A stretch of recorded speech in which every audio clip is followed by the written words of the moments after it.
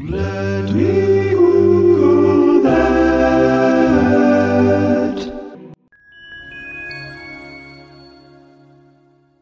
So I am like 110% not sure exactly how the hell I got down this Wikipedia hole, but I'm pretty sure that I only have Reddit to blame. But really, it's not blame, because this was one of the best Wikipedia wormholes that I went down, and I actually even got to watch a nature documentary narrated by Sir David Attenborough. So really, it was everything that I've ever wanted. We're gonna talk about giraffes, which I keep reading the word giraffe so many times in this research that I now have started to like read it in my head as giraffe or giraffe. So if I just say it like that by mistake, it's just because that's where my brain is going now. I'm very tired.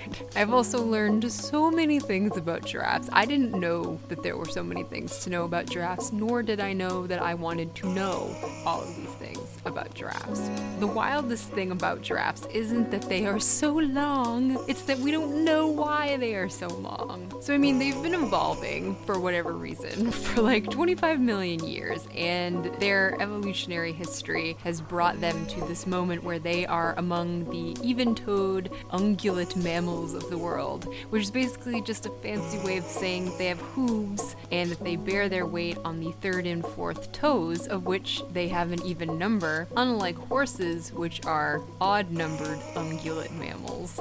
Side note, many aquatic mammals, like whales, evolved from land-dwelling ungulates and therefore are also taxonomically considered as such, even though they don't have toes. But anyway, back to giraffes. So the other thing about their feet is that not only do they have their sort of weight bearing on those outer toes, but they also do not walk like many other quadruped mammals, in that they do, like if you see a dog walking, they kind of go opposite foot, like left front foot and back right foot, like their feet go opposite each other. Giraffes, if you watch really closely, are actually walking like with their hind and front legs of the same side. So they'll be like left foot in the back and left foot in the front is walking at the same time as the other foot, which doesn't make sense. Like if you try to be like, well, how do you walk like that? Well, if you want to know how to walk like that, look at a giraffe, because that's how they walk. And in order to keep this big old body moving around as it does, they have evolved to have a very large heart, like 25 pounds-ish. And the valves and vein system of that heart and of their circulatory system is able to maintain pressure and flow, even with the relative altitude of this animal, which is very cool. So giraffes throughout their evolutionary history include several other antelope or deer-like creatures, and even some bovine, which are all kind of giraffids, being similar in nature. But they have then spent the last, however, like 25 million years of skull lengthening and vertebral lengthening that brings us to the long bastards that we have today. They also are cousins of the okapi, which is known as the forest giraffe, which looks kind of like a zebra, but is actually more mitochondrially related and similar to a giraffe, which is just one of the weird things about nature. So they evolved to be like 20 feet tall with 6-foot long legs and like a foot long tongue. And of course, the neck. It's a neck that, even though it is that long, has 7 vertebrae like all other mammals, which is pretty cool when you think about it. But like, why? And what is this animal even for? Their name, their scientific name, Giraffa camelopardalis, comes from the ancient Greek for camel leopard, which is what they have been known as in some periods in history, because it appeared that they were camels that were wearing a leopard's coat, which is kind of a funny image. But speaking of their coat, it's often thought that funny kind of looking coat that's patchy and spotty and does kind of have a leopard appearance to it is meant for camouflage. But that doesn't really make sense for adult giraffes, because their best asset, like I said, is actually the fact that they are large and tall and can see predators from far away. What does make sense, though, is that when they are still relatively young and small, or actually like more normal size, and they are not yet as able to defend themselves from predators. And in fact, baby giraffes, only half of them will live to be a year old and then grow into adulthood, because they are very, very much a favorite pastime of lions. And so therefore, that camouflaging effect of their coat is really only beneficial for them when they're young. And the fact that adult giraffes have it is just the fact that they grow up and still have that coat, even though it doesn't to be effective camouflage for them when they are literally like 300,000 feet tall. In fact, their life begins such that they are born falling 5 feet out of their mother's womb to the ground, where they are then able to walk and even run pretty much straight away, which is very cool, because obviously not all mammals can do that. Certainly we cannot do that. And they have arrived after a 15-month-long gestation.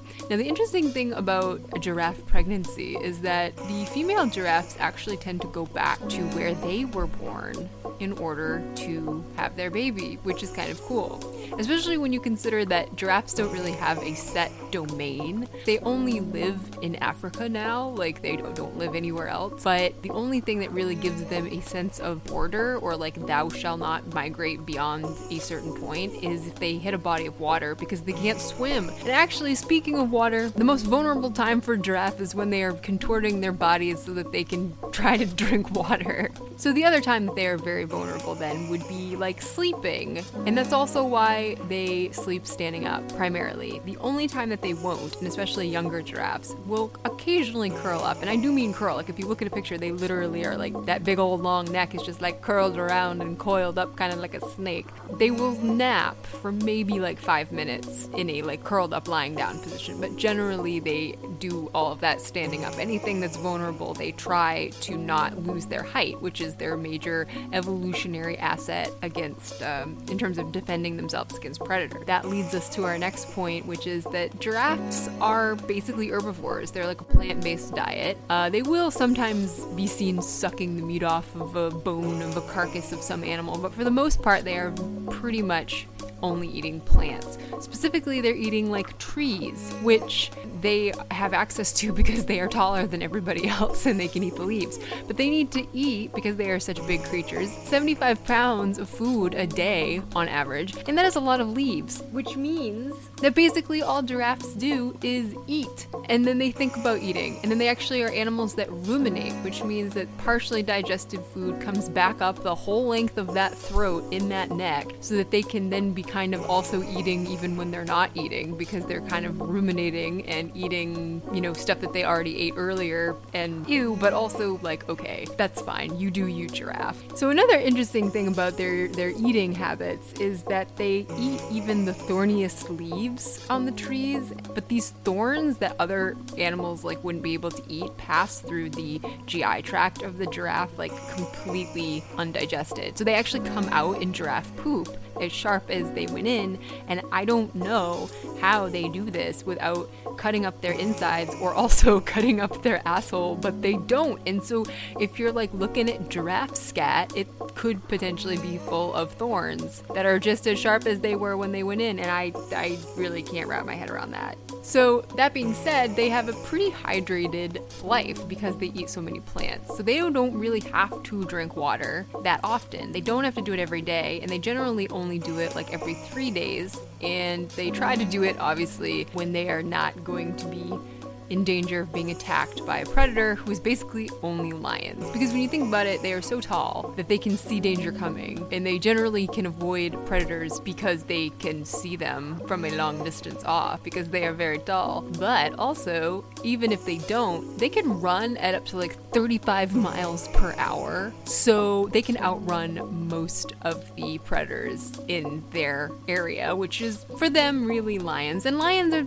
there are videos of lions like taking down a giraffe. But the thing too is that you have to remember, if a lion really wants to try to take down a giraffe, like they are cruising for a friggin' bruise in here, because if a giraffe falls on them and like crushes them to death, then was it really worth it?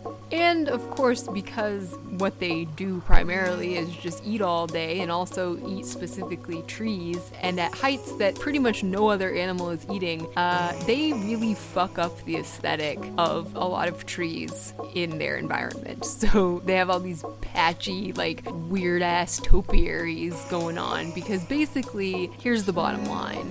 You never want to hire a giraffe to do your gardening because they are really shitty horticulturalists. Going back to reproduction for a moment, one of the theories about why they have such long necks, or why they evolved to have these long necks, is that they are used specifically for something called, what else?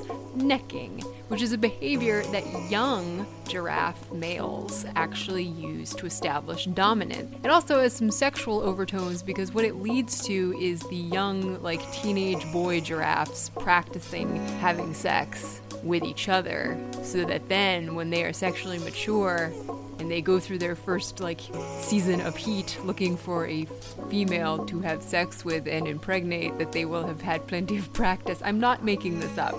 Yes, young male giraffes fuck each other as practice.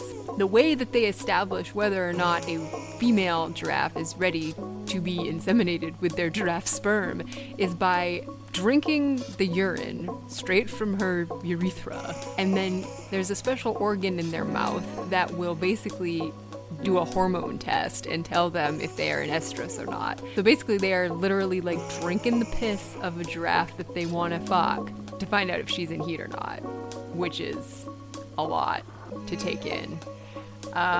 But generally, other than when they're mating, these groups of giraffes, known as a tower of giraffes, which kind of makes sense, I guess, are usually sex segregated. So lady giraffes hang out with the lady giraffes, and the male giraffes hang out with the male giraffes, necking and practicing fucking each other.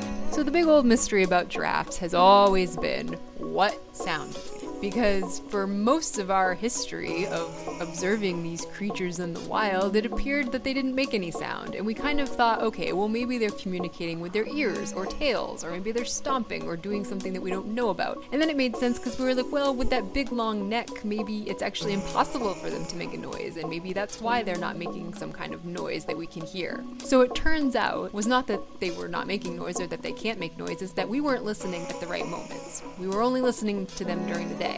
But then fairly recently we started listening at night. We started recording them in zoos and then in their natural environments in the evening and overnight. And it turns out that that is when they're talking. Giraffes are not making noise during the day, but they are making noises at night. Now, given the thing is that we didn't know this until we started recording them, because they are really at a level of like 92 hertz or so when they make these grunts and hums that are really hard for the human ear to pick up, and that we wouldn't really hear or distinguish from some other sound of some other critter. So their hums sound a little something like this.